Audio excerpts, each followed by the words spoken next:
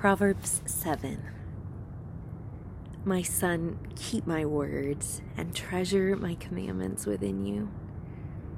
Keep my commandments and live, and my teaching as the apple of your eye. Bind them on your fingers. Write them on the tablet of your heart.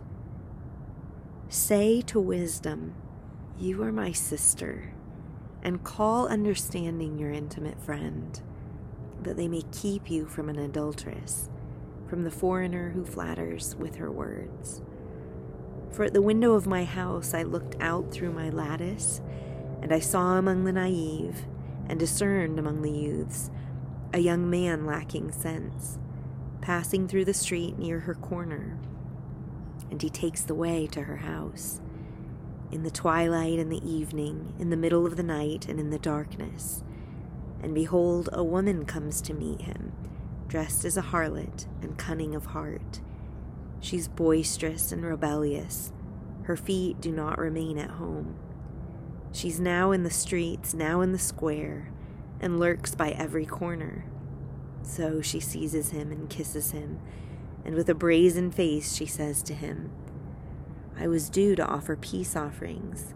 Today I have paid my vows.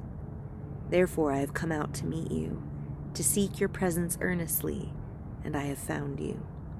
I have spread my couch with coverings, with colored linens of Egypt. I have sprinkled my bed with myrrh, aloes, and cinnamon.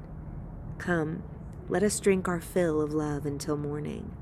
Let us delight ourselves with caresses, for my husband is not at home. He's gone on a long journey. He's taken a bag of money with him. At the full moon he will come home. With her many persuasions, she entices him. With her flattering lips, she seduces him.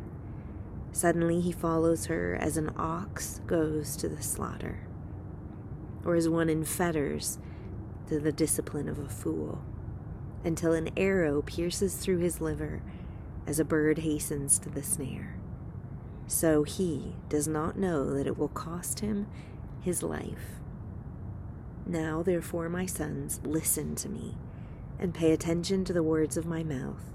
Do not let your heart turn aside to her ways. Do not stray into her paths, for many are the victims she has cast down, and numerous are all her slain. Her house is the way to Sheol, descending to the chambers of death.